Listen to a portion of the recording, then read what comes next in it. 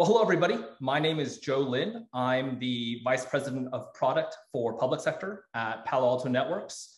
I'm absolutely thrilled to have you all join me today for the ATARC Federal IT Newscast. And with me today, as our inaugural guest, is Jerry Karen, who is the Chief Information Officer for the Office of Inspector General at the Department of Health and Human Services. Jerry, thank you so much for joining me on this podcast. Hey, Joe, thanks. Happy to be here. So for our listeners who are not familiar with your role and your role within OIG and within HHS, maybe we can start off a little bit and you can tell me about what it is that you do and also how it is that you got here in your career. Yeah, sure. I like long walks on the beach at the night. No, just kidding. Oh, that's not what you were asking. Yeah, so I am the CIO for the Department of Health and Human Services Office of the Inspector General, as you said. So we are a component of the Department of Health and Human Services. As a result of being the OIG, we wholly run our own network and systems and things like that due to the nature of the mission of an OIG. Therefore, as a Chief Information Officer, responsible for all aspects of IT within the IG organization, modernizing, running the networks and the systems and the services and the endpoints and the help desk and all those wonderful things that come along with all the advantages of being responsible for IT. Got it. It is a busy time these days for CIOs and CISOs just due to the tremendous amounts of IT modernization and transformation, oftentimes being driven from executive levels of government, but also due to just the sheer number of attacks and that all networks seem to be facing these days. Just in the last year, I think, off the top of our heads, we can name multiple nationwide, worldwide attacks against IT networks, both small and large. So I imagine that keeps you extremely busy and running on very little sleep oftentimes. Absolutely. There's never an end, but it keeps me employed. I believe it. As long as I do a good job, hopefully. That also keeps me employed. But yeah, definitely. I mean, the attacks and the things, we rely on technology more and more in our growing, there's more of a drive to technology. There's more of a drive to modernization. And with those, we got to make sure that we also maintain our security and mitigate against those risks. Like you said, that some of those attacks are nation state attacks. Some of them, they're insider. So we have to account for all of those things. We have to also, in our modernization, there's challenges, there's tons of technology, and using that as an opportunity to enable our workforce and to better processes and procedures to make their jobs in life more efficient. We definitely want to make sure that we meet the mission and business of the IG customers that I support, which is the rest of the IG components that do the audits and investigations and litigation. So one of those attacks, but also vulnerabilities that really caught the attention of everybody, especially within the last few months. And these things always seem to happen around the holidays, which is amazing. And I'm sure your team appreciates it. My team appreciates it when we have to. I have a theory around why that is. Plans, which begs the question, why the timing? But that's a separate conversation. But one of those that really caught everyone's attention and that had everybody scrambling just due to the pervasive nature of the vulnerability was the vulnerability associated with Log4j, right? And so maybe we could start off and talk a little bit about how you and your team viewed this particular vulnerability, how you guys responded to it. And obviously there was a whole federal government-wide emergency directive associated with that as well. We can get to that in a second, but let's just start there. How did you, when you first learned about the vulnerability, what was the first thing that went through your head, and what was the operational plan that you and your team ended up implementing in order to try and address and mitigate this vulnerability? So yeah, and in regards to the timing, it's pretty much known that around the holidays people take off so that the staffs are lower. So that's a theory that I have around why it happens around those timeframes. But yeah, so things like the Log4j, there's so many that we've been hit with, right, across the federal government. And, so a lot of directives, of course, come down from fortunately DHS, on how to go about what should be done. And of course, there's reporting back up. Of course, we take, our marching orders from there, and down through the agency as well. And, we react. So there's a lot of jumping going on, right? And when you ask how would I react, well, first thing I do is I reach for my aspirin, and to get rid of that headache, because here we go again. And it just seems like one after another nowadays. It's just more pervasive, because technology is really easy for bad guys. All you need is a laptop and a network, and they're off and running. There's plenty of things and tools that they can use on the dark web. It's pretty scary when you start peeling back the onion of some of the things that are going on out there.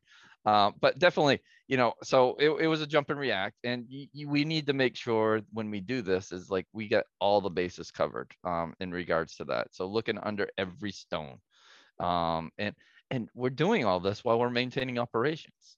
So the operation still has to go on, and while we're putting these security fixes in place, so we want to make sure that there's minimum disruption to operations. But at the same time, the risk is well, if a malicious activity interferes with operations, then guess what? It's probably going to be more costly than me doing an interruption to your operation. So there's definitely a lot of risk.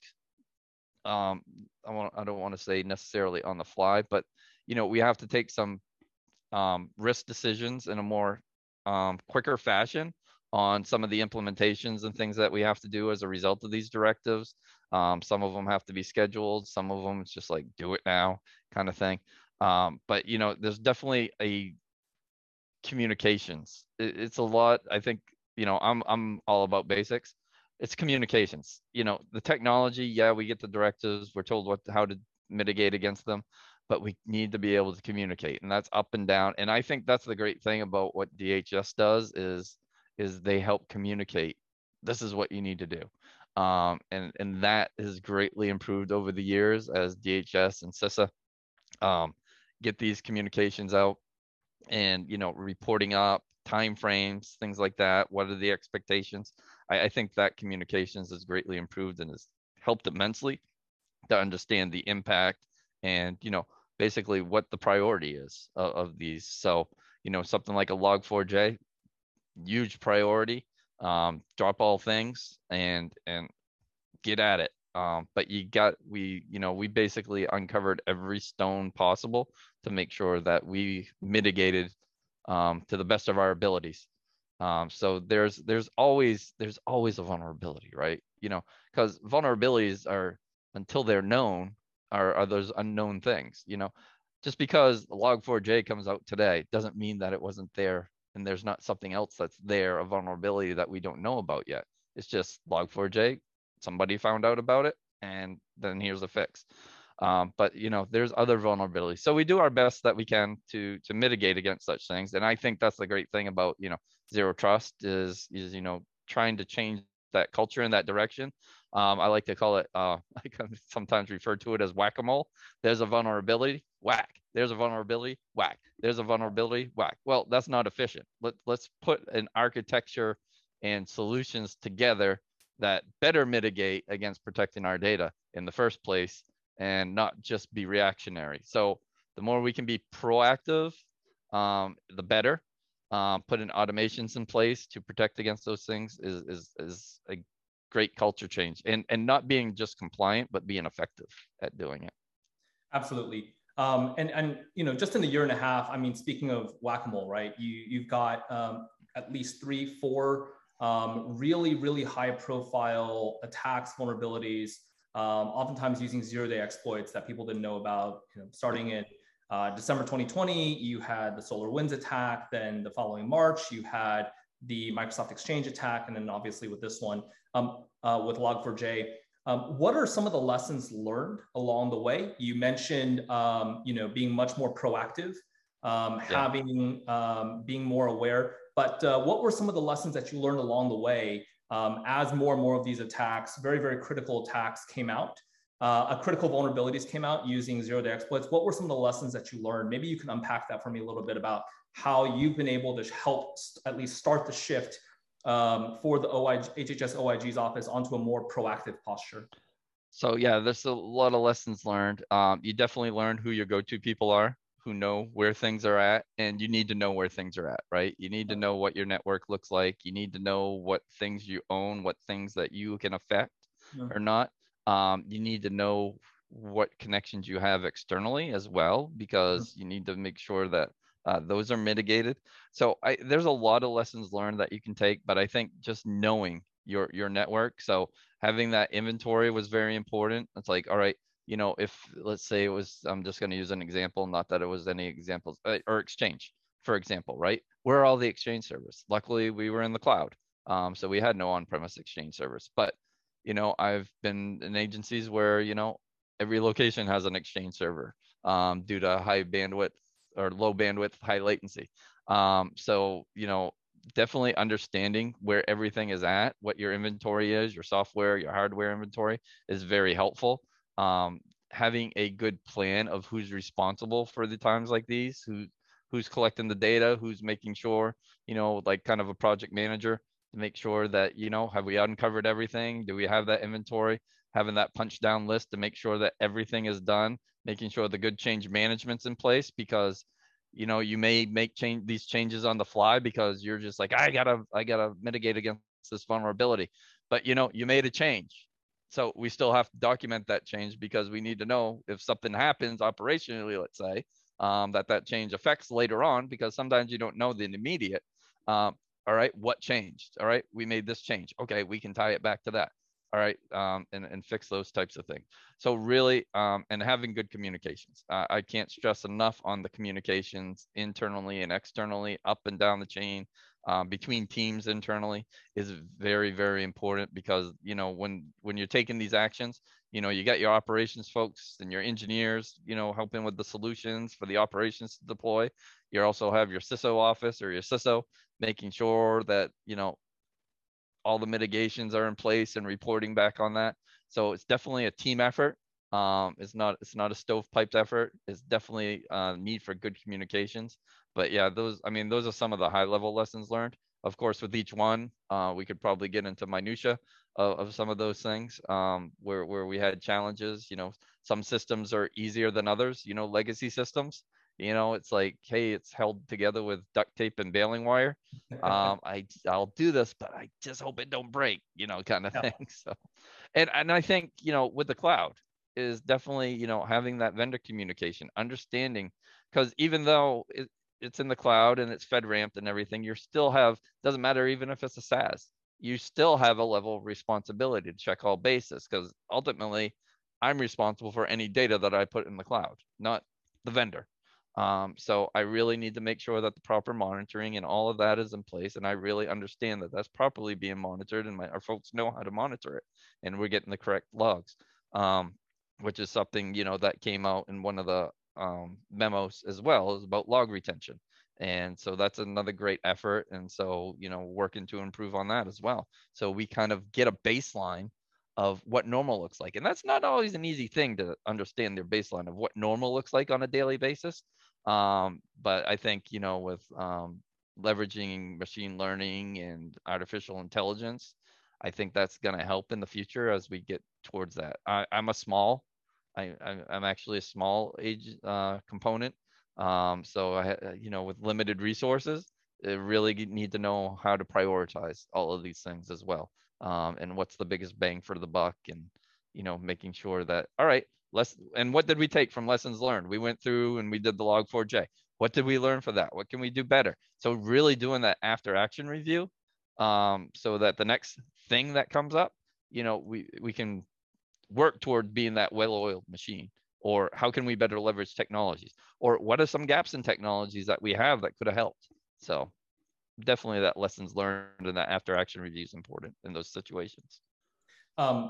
There's so much that you've said there that resonates with me, as well as from what I've seen with other government agency CIOs and CISOs as well, as they have been trying to respond to these vulnerabilities and these types of attacks. The one thing that you said is, getting yourself on a proactive posture, which starts with being able to have visibility of your network, having comprehensive situational awareness, both in terms of your overall posture, how do you appear on the public internet, what is your attack surface, but also what do you have running inside of your network, what do you have running in third-party cloud. Being able to do that ahead of time and not scrambling to try to answer those questions when attacks happen, I think is absolutely key. So maybe, sorry, go ahead, please. I was just going to add to that. So, we were kind of talking about reacting to a vulnerability, right? And doing that known thing. But of course, you can kind of get in, we can kind of get into the discussion on incident response too, right? So, understanding and utilizing those technologies to better help you and automate, for incident response, because, that's one of the things about zero trust too, which I think we'll be talking about a little bit more in detail. But of course, relying on humans to wait for a red blinky light to say, hey, that doesn't look right. Hey, Joe, what do you think? Yeah. All right. Hey, what should we do? And all that time it's taking, whereas if you had automation, it's like, oh, hey, red blinky light. Oh, all right. It meets this risk threshold. Let's take an action. All right. Mitigated. We believe we've proved that it's mitigated. And then Joe and Jerry can go and look. It's like, all right, what happened? Something happened, some kind of mitigation. All right, let's go back and analyze what the events were. And then, okay, let's put better automation in place now, or better mitigations so that doesn't keep triggering later on and we keep getting that same incident. So, incident response, I think how these vulnerabilities can help us with incident response is important too. You are, on that note, you are in a very unique position, right? Where you, I'm sure, are in constant conversation with other CIOs, both within HHS, but also at other federal agencies. So, everybody is thinking about automation these days, but I think there's still a big question as to how exactly, is there a role for automation in all, SOCs? And I think for some folks, the idea of introducing automation is a little terrifying, right? Yeah. And yet, as you pointed out, I think it's almost a necessity, it's a requirement for any future network operation, for any future security operations center. So what have you seen in terms of the overall response from your community? Have we gotten to a point now where automation is accepted, in fact, as a requirement, or does there continue to be a debate? Well, I think in some aspects, it continues to be a debate. But, when I talk about it, basically, I would rather have my human resources dealing with the bigger issues and things like that, right? So the things I can automate, I would like to automate. But however, I don't want it to be that Band-Aid, right? So if I highly automate something, let's say, and it keeps, all right, trigger, fix, trigger, fix, trigger, fix, trigger, fix. There's something systematically wrong if that trigger keeps going off and I keep fixing it. So I'm Band-Aiding it and I'm masking that. There's a really underlying problem. It isn't necessarily an incident. There's actually a problem because this keeps getting triggered. So look into that problem and fix it. So I'm a big advocate of the crawl, walk, run approach. And so if you want to automate something, all right, let's understand, what makes sense to automate. Okay, here's the thing that we're going to automate. All right, let's look like, okay, if this happens, this happens, this happens, I think we want this to happen. Okay, what does that look like? Let's get the walk. All right, this happens, this happens, this happens.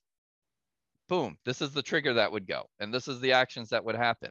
Is that what we want to happen based off these factors? Is it? Okay, no, let's refine it, and reiterate it. Okay, now once we're comfortable with it, then you run, right? Now let's enforce it. We're not enforcing yet in the walk. We're just seeing this would be the outcome, but then run. So I'm a big advocate of methodically going through that crawl, walk, run, but because I don't want to mask issues or true problems, right? Those are all incidents or events, but you can sometimes mask the true problem. So I want to be able to address those true problems so that trigger doesn't keep going off, because I probably have a bigger problem as a result. So yeah, I'm definitely an advocate for that crawl, walk, run. I think there's certain places that some, and there's some case by case things that some people have some trepidation around it. But it's automate where it makes sense. But of course, being limited with resources, where I can automate where it makes sense, I can get the smart people. Like if Joe was on my staff, all right, here's work with this problem. Don't keep dealing with these little whack-a-mole incidents. Focus on the problem or the bigger issues that I can really use my human expertise for.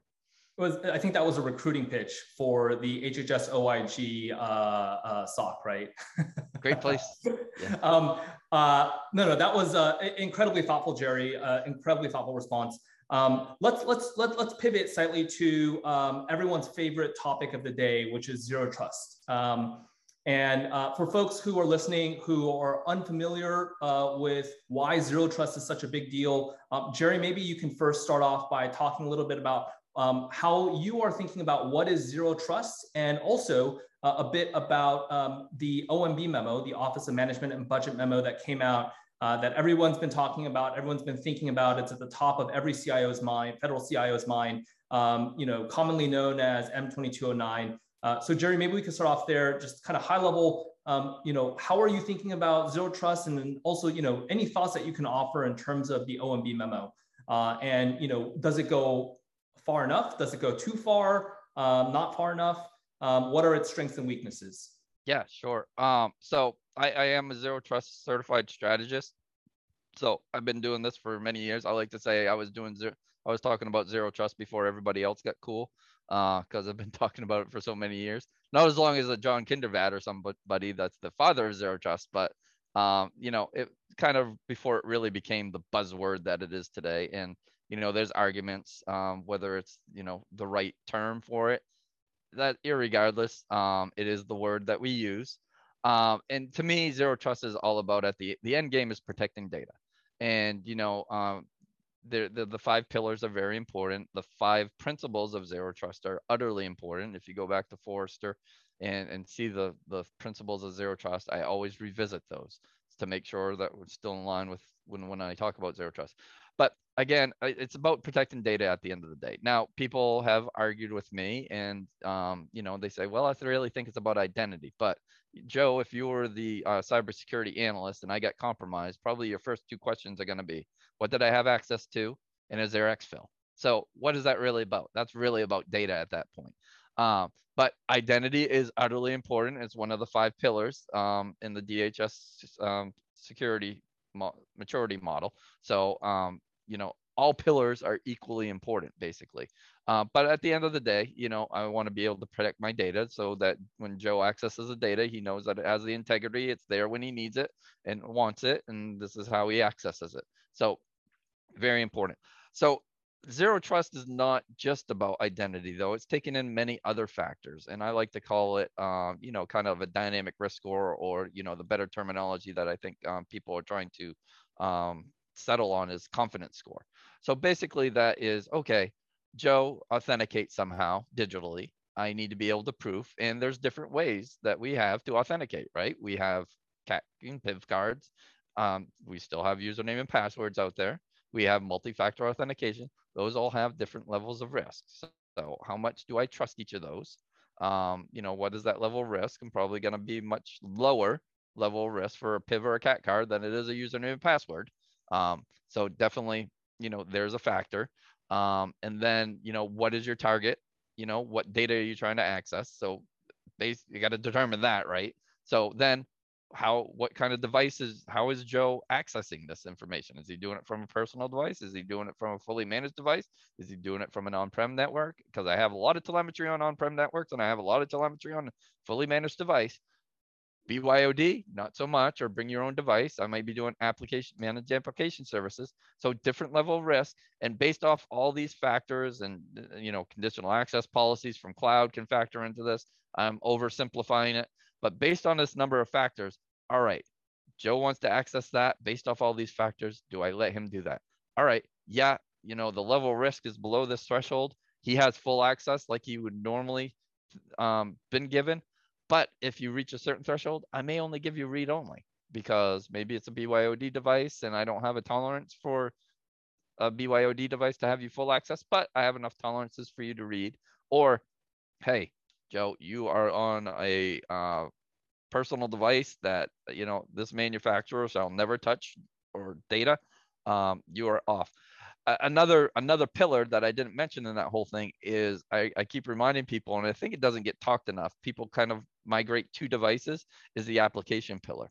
And I advocate, yes, devices are important as well.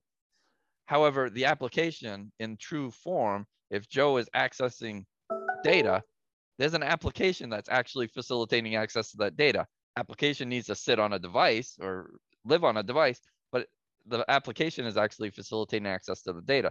So security around applications is very important as well. What's the state of that application? And then all these factors add up to that confidence score based off your target valuation. And then what do I or don't I let you do as a result? So, as far as, oh, sorry, go ahead. I think this is no. exactly where you're going. But as far as the memo goes. Yeah, so I was actually going to start at the executive order, which says strengthen the nation's cybersecurity, and there's a big aspect of zero trust in there. And I talked about this yesterday as well, and it says strengthen the nation's cybersecurity. And I think, to me, that word means a lot, because my opinion, in the federal government, we're kind of compliance focused, right?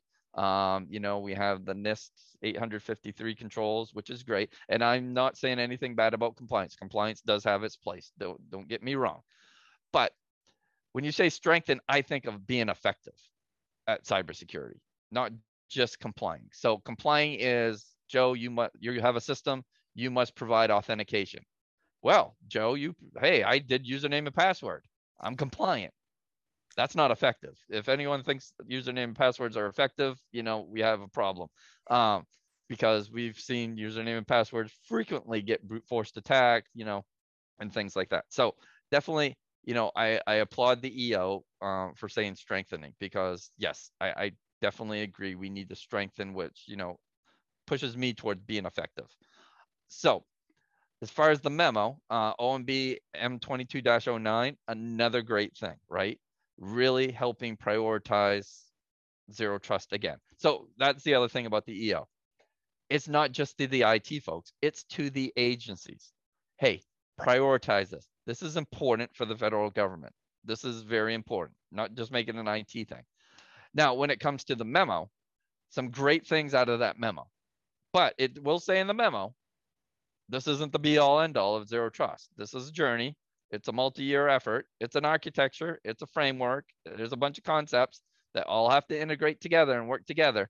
And then the memo points out certain specific things to be able to do. And I think they help build a foundation for some of these agencies that may not have those things done, and to build off the other things outside of the memo to reach a true zero trust.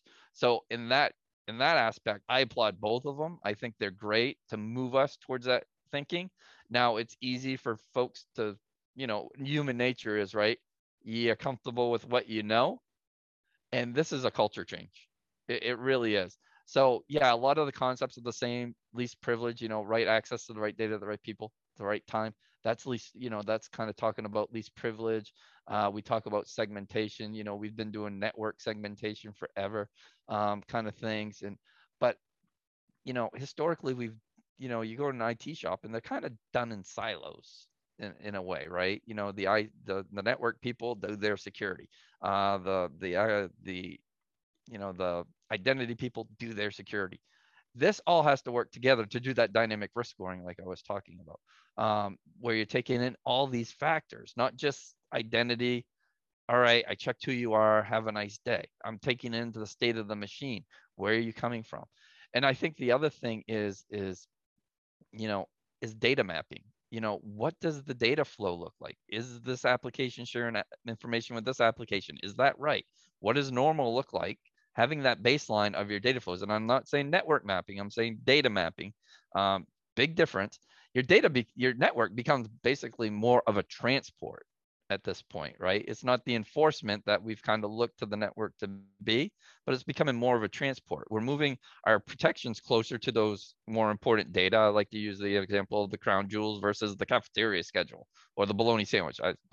Either one, because it's lunch, I'm hungry. But you want to make sure at all costs your crown jewels are protected. If those get lost, there's no replacing them. But if somebody steals my bologna sandwich, there's plenty of bologna and bread in the world. I'll remake another sandwich. But do I care that it gets stolen? Yeah, I'm a little upset, right? But I want to be able to turn. Are my crown jewels still protected as a result of that? So moving our protections closer to those things that are more important. All data is not created equal. So even going down into the database segment and doing data segmentation within databases. There's some information that I don't mind the public to have. But that same database may have more important information that I want to segment within the database, not create different databases and then different systems, which now I'm getting overly complex. So I like to keep zero trust simple too, because I got to sustain it at the end of the day. So don't overcomplicate it. So definitely, it's a step in the right direction, and I applaud it because I've been an advocate for this for many years. When I first started hearing the term many years ago, and I actually I got a plotter-sized paper, and it's like, because I got frustrated. It's like people were talking about zero trust, and then they talked just about identity. It's like, no, it's more than that. Or yeah, we just segment the network. No, it's more than that. So I got on a plotter size to put on a table. It's like, you want to talk about zero trust, it's got to be everything on here. But the result of the federal government, having an EO, understanding that there's a different need in the way we do cybersecurity, I think they're both of those steps forward are great in putting us in the right direction. Now we're all going to struggle.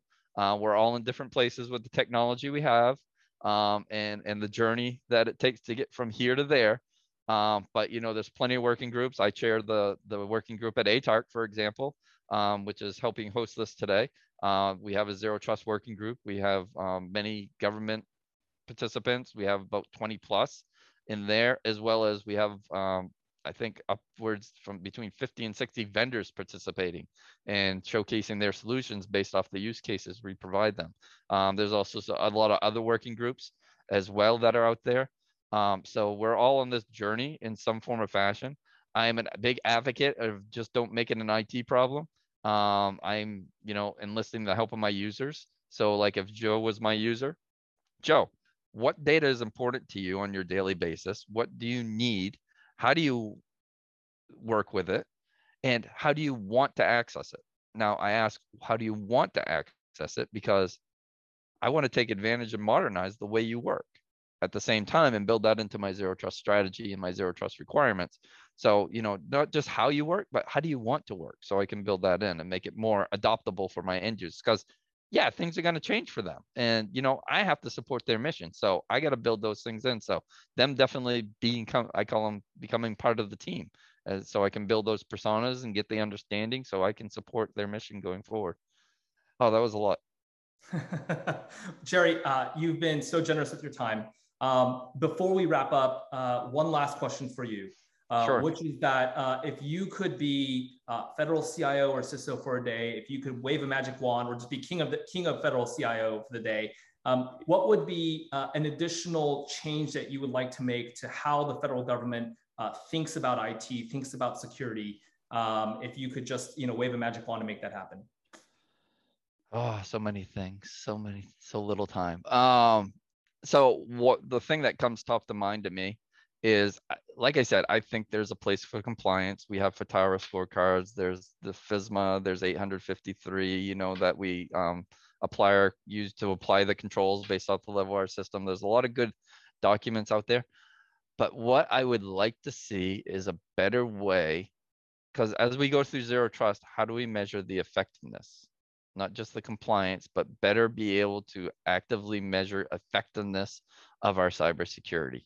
How are we going to go about doing that? Now we have pen test teams and we have blue teams in some organizations, or an organization like me, I have to probably contract it out because I don't have a dedicated team like some of the bigger agencies. That's resource intensive. And, it's a snapshot in time still.